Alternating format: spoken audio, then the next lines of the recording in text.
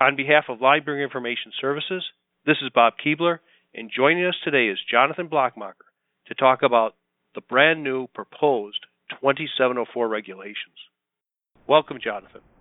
Well, Bob, it's a delight for me to be here, a real honor to cover these proposed regulations, which to me, if they're enacted, if they're adopted by the Treasury, which probably will not be before the beginning of next year, will be the biggest change in estate tax planning in 25 years or more. Before we get into the details, Jonathan, what are these regulations trying to accomplish? Well, Bob, I think we need to look at this kind of from an historic perspective. Beginning in the 1970s, lawyers and accountants and other advisors began to counsel people on how they could reduce their estate and gift taxes and eventually the generation skipping transfer tax. And no matter what you look at, almost all of the recommendations related to discounting the value of what would be subject to one of those taxes. And generally that occurred by changing the nature of what the individual owned in order to reduce its value. And a number of techniques developed. One of the most common ones was called a preferred stock freeze, although it could occur with respect to partnership interests as well. After losing a number of cases, the Treasury went to the Congress, and Congress passed what is now known as Chapter 14 of Subtitle B of the Internal Revenue Code. Those four sections, 2701 through Section 2704, basically take certain discounting techniques away. Probably the most prominent one that people have focused on is 2701, which doesn't allow a family to create an enterprise and give the common interest to the younger generation and the preferred interest to the senior generation, because those interests that the senior generation would hold would have inherent discounts in valuation and would be frozen in value. They also did Section 2704, which everyone is familiar with because that's why we can do grantor retained annuity trusts, but essentially when you're involved with family members, you can't do a grantor retained income trust, which was the predecessor. 2703 deals with buy-sell agreements and similar options and restrictions, which basically will not be respected unless you meet a very, very high hurdle, including the ability to show that people in private contexts also adopted very similar, if not identical, provisions. 2704 has kind of been a sleeper section. It basically says that if you basically have a right to vote or right to liquidate in a closely held enterprise and it disappears when it's transferred, it's going to be valued as though it had not disappeared. That's 2704A. 2704B basically said in valuing interests, again in family-controlled enterprises, that certain restrictions which would reduce the value of the interest transferred, whether it's during lifetime or a death, or from a generation-skipping trust, which is not exempt from that tax, would be basically disregarded. The big part of 2704B is that it had to prevent the enterprise itself from liquidating. The IRS tried in cases, but it lost hands down to try to extend that to the individual holdings of individuals. However, Section 2704B4 authorized the Treasury explicitly to issue regulations which would basically cause certain other restrictions, not the ones mentioned in the statute, on the ability of the enterprise itself to liquidate, also to be disregarded. We've anticipated those regulations under Section 2704B4 for literally years, and rumors, of course, have flied for about the past more than a year as to when those proposed regulations would come out, and this past Tuesday they were issued. This is fascinating in that we have a lot of work to do, but what's the bottom line for most planners to understand? Are there things we can do in the short term? Well, Bob, let me give you a little bit of background on what they do. They are very complicated rules, and they change the regulations under Section 2704 A, which is 25.2704-1, dealing with the loss of certain voting or liquidation rights, and those changes are significant. But the big deal of the regulations under Section 2704B4, which are now 25.2701-3, and essentially what they do is to say that discounts in valuation attributable to having a lack of control or a minority interest in a family-controlled enterprise will simply be disregarded. The consequences are very significant. Let me give you one that's going to really be shocking if you haven't read them. I own 60% of the stock in a closely held corporation.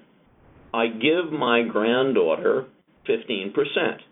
Now, that's a minority interest, obviously, and under years, decades, it would be valued with a minority discount. Indeed, that was conceded by the IRS, again after a series of defeats, in Revenue Ruling 93-12, a critically important ruling. So I give my granddaughter, Evie, a 15% interest, 15% of the stock. She doesn't lose any voting rights. She doesn't lose any rights that she might have.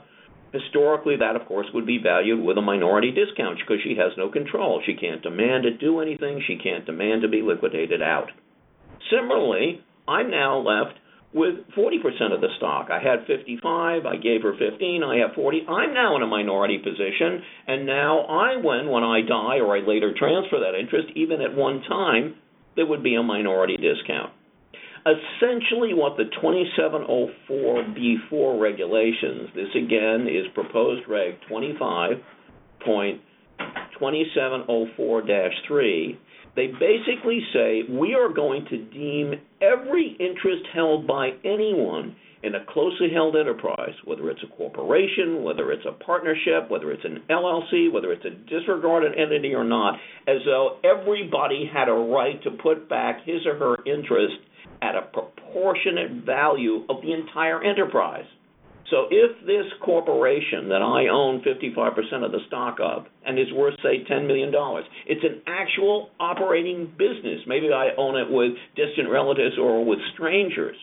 Both the 15% I give to my granddaughter Evie and the 40% I retain will be valued on the basis that either she can demand 15% of the entire $10 million, even though in the real world she couldn't, and I could demand 40% of the entire enterprise, even though in the real world I couldn't.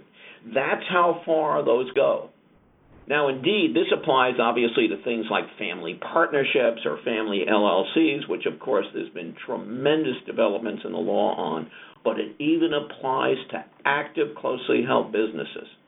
So if the family has control, and there are a number of changes in the meaning of control, you're going to be caught. Now, let me mention something else, Bob, that's important to know. Suppose you form your enterprise under a state law where people don't ever have these rights to demand to be bought out at a proportionate part of the enterprise. There is no so-called put right. And there are states, such as Nevada and Colorado, that have passed such laws. So if you form it under those state laws, you have no right to demand to be put back. It's just absolutely prohibited by the statute.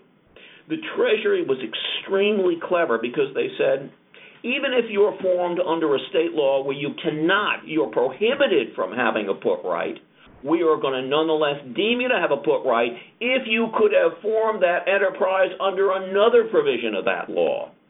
So if you go to Nevada and you use this special closely held business thing where you have no put right or you can't be bought out for at least 10 years, no matter what, it's just prohibited, they're going to deem that you could have created it under the standard limited partnership rules and where you could have been granted a put right. And I want to emphasize, Bob, it's not that you have the put right. It's not that you weren't prohibited the put right under the documents. If state law would permit under any of its statutes to grant owners the right to be bought out, that will be deemed that you have that right exercisable within 6 months. So it's exceptionally far-reaching and covers so much of the traditional planning that accountants and lawyers have done for their clients who hold closely held business interests. So is it fair to say that the whole paradigm has shifted and things we take for granted, like Revenue Ruling 93-12, what the court said in Kerr, and a whole litany of other basic principles, they're either gone or they've changed so much that we have to relearn them? Well, Bob, I don't know if it's a matter of relearning them, but you can't just use those things for the benefit of your client where it's a family-controlled enterprise.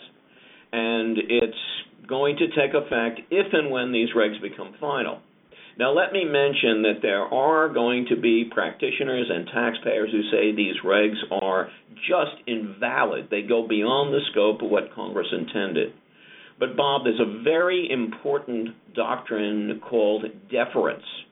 And basically, going back to a 1986 case by the Supreme Court called Chevron, federal courts and the IRS must respect any sort of regulation issued by the agency responsible for administering that law. So with respect to tax matters, it's the Treasury Department.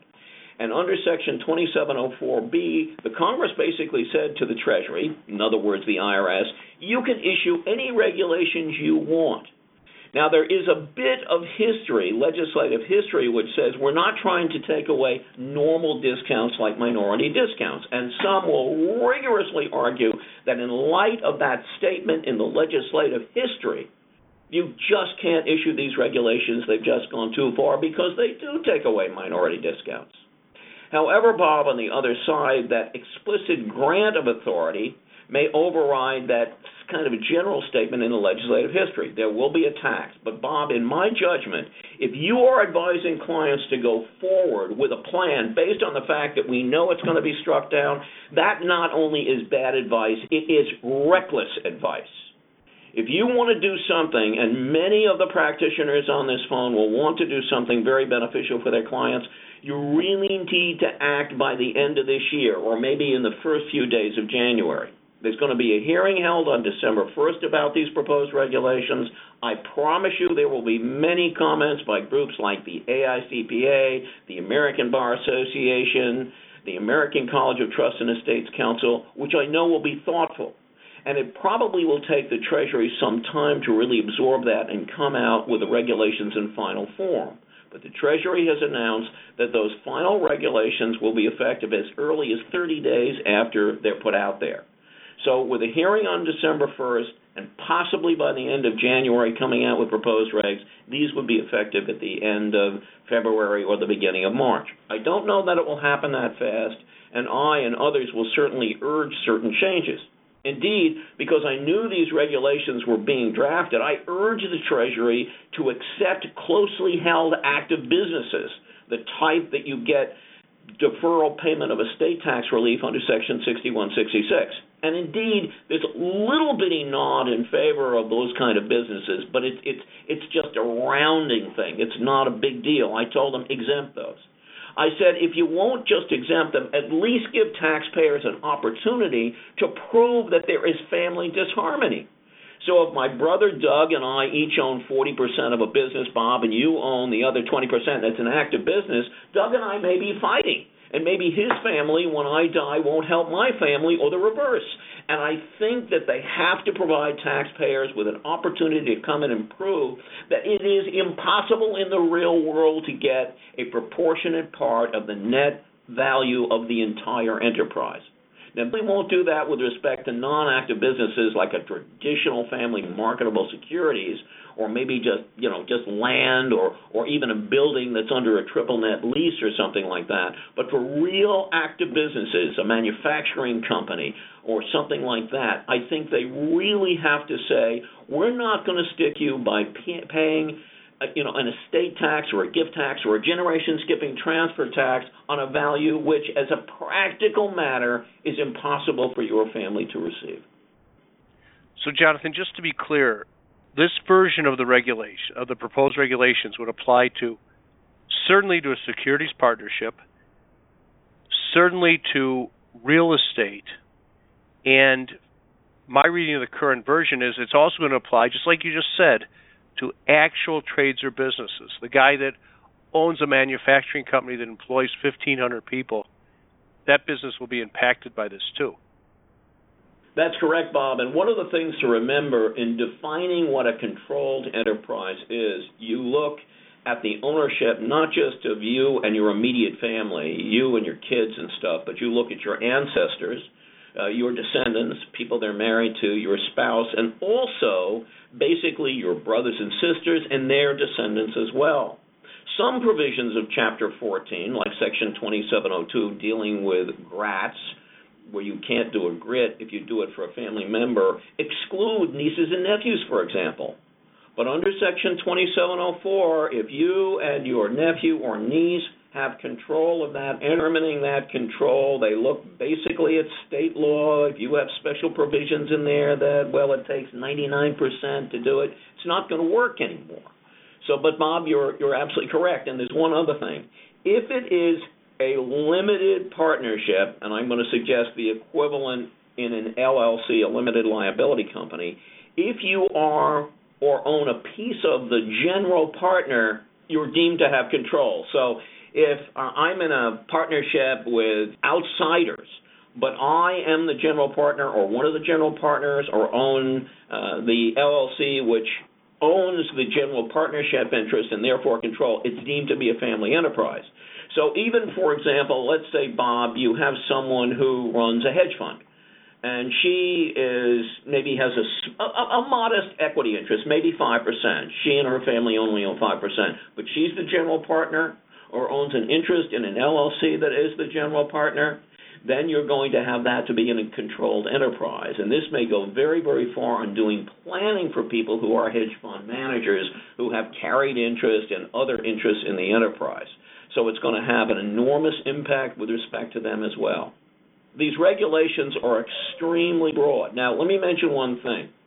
Bob, I got a private letter ruling, it's the only one gotten, in the 1990s where the IRS agreed that you would not be deemed to have an interest as a general partner if you were a non-controlling shareholder in a corporation that was the general partner.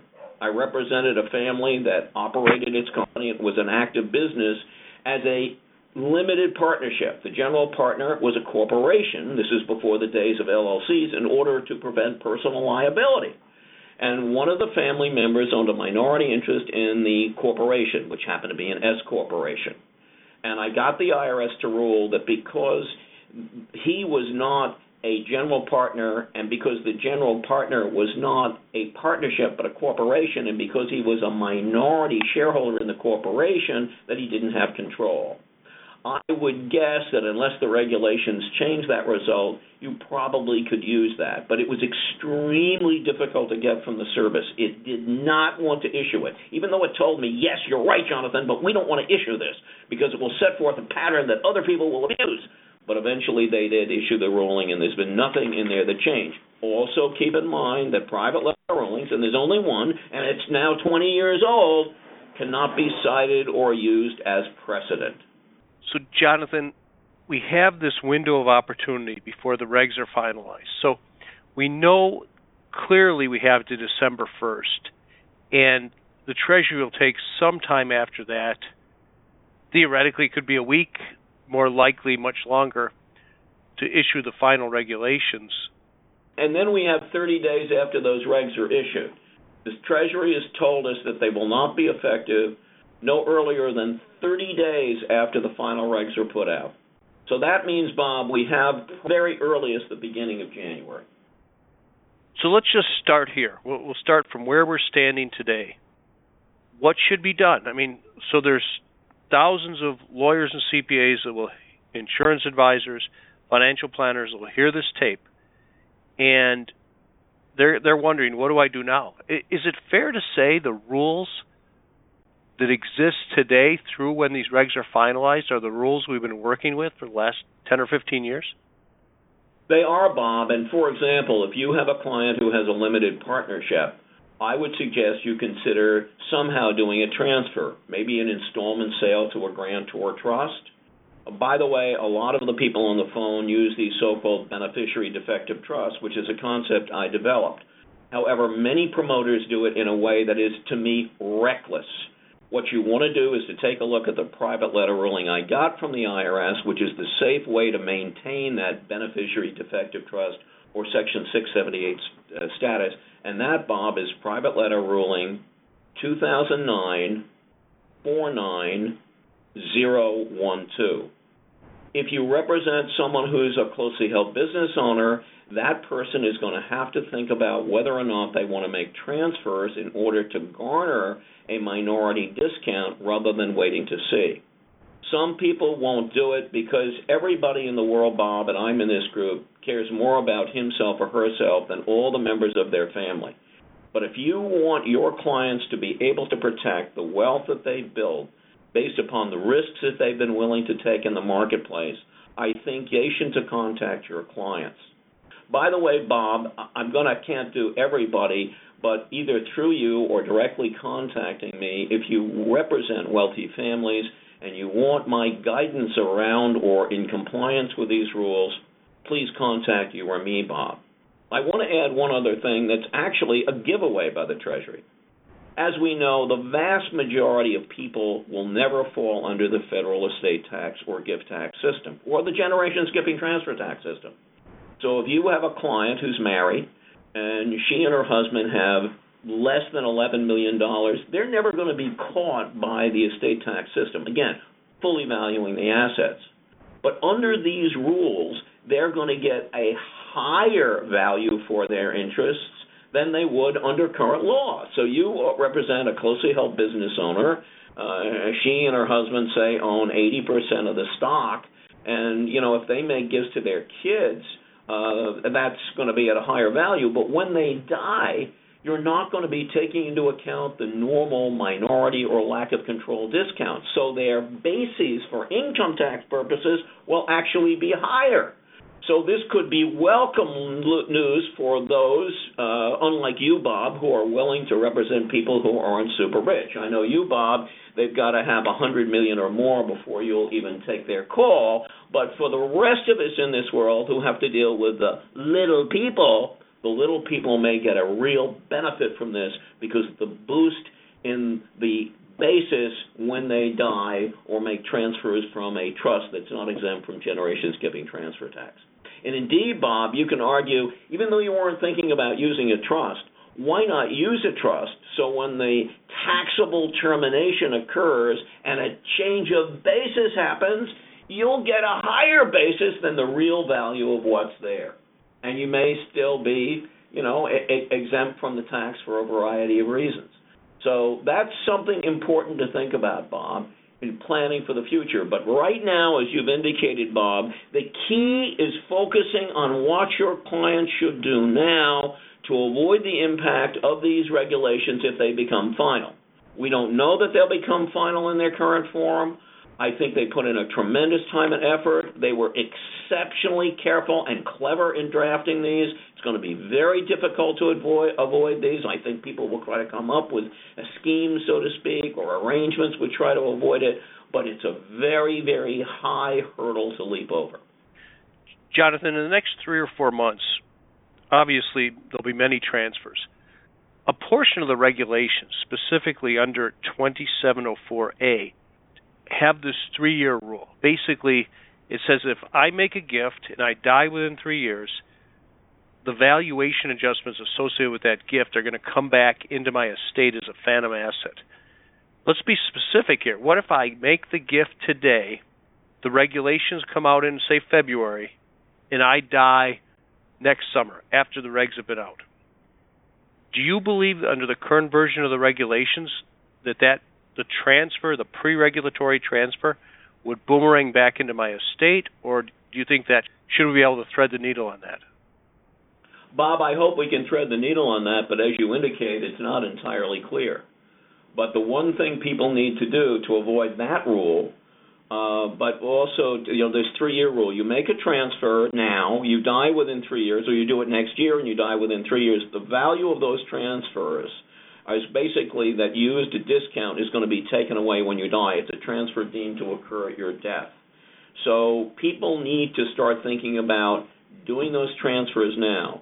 And that's important, Bob, but the big Megillah is 2704B, those regulations, the 25.2704-3 proposed regulations.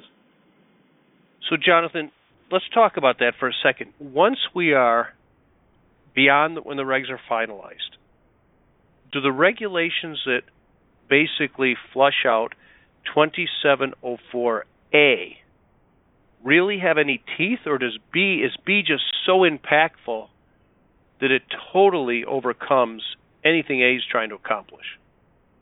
Bob, I think that what you've said is correct. And indeed, when I first read the new or the amendments that would occur under 2704A, I said, well, okay, I can do this more than 3 years before I die. Maybe it's not so bad. It doesn't apply to lifetime gifts per se. I'm fine.